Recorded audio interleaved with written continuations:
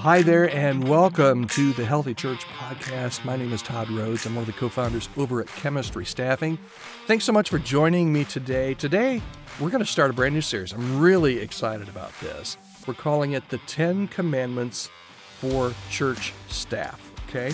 The 10 Commandments for Church Staff. These are 10 commandments that I feel like I've learned over my last 30 years in ministry that I kind of wanted to share with you. Think of these 10 commandments as an insurance policy, right? To help you stay on track in your daily ministry, to help you set up some guardrails where they need to be guardrails.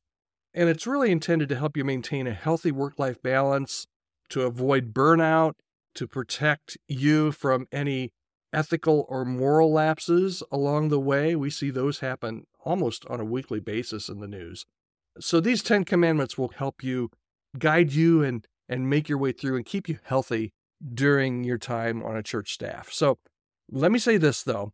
Whenever you hear the word commandments, especially in today's culture, these are not a set of legalistic rules. They're not meant to be burdensome.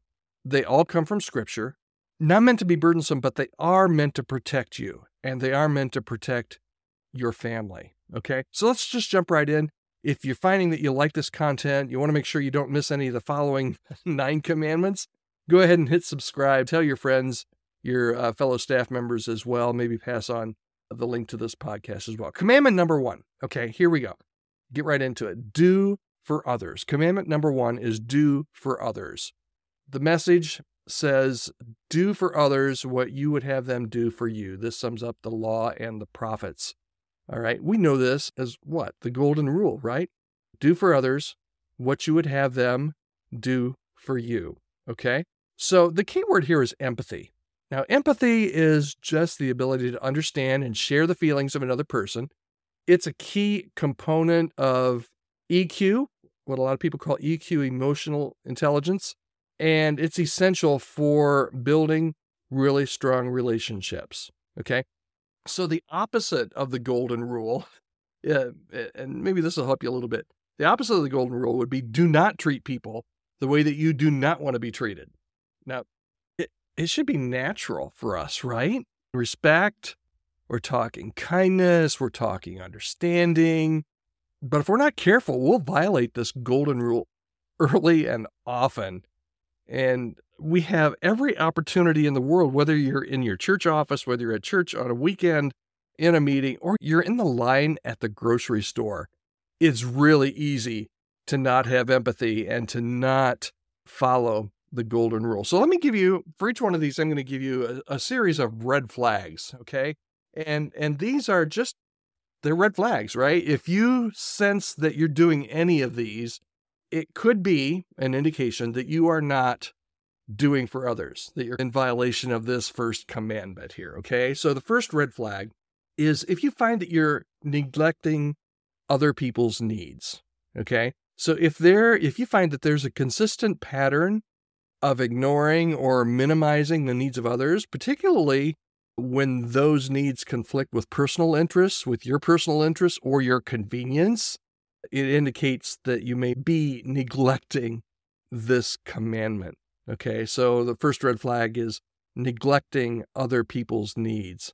The second red flag is if you find that you are harsh or that you're treating people unfair. So harsh judgment or unfair treatment. If someone is regularly harsh in their judgment of others, or if they treat others in ways that they themselves would not want to be treated, it's a clear sign that they're not following the do for others commandment.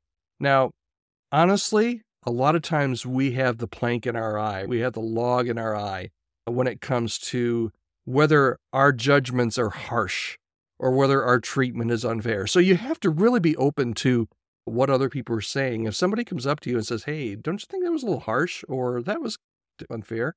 You need to listen because they're seeing maybe a violation of this do for others commandment for you. Okay, quickly, 2 other red flags here.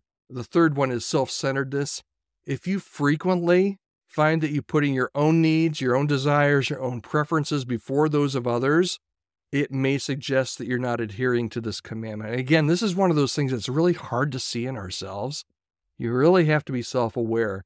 If you find that you're putting your own needs and desires and preferences over others, you might want to do a self-check on that. And then finally, the fourth one is inconsiderate actions.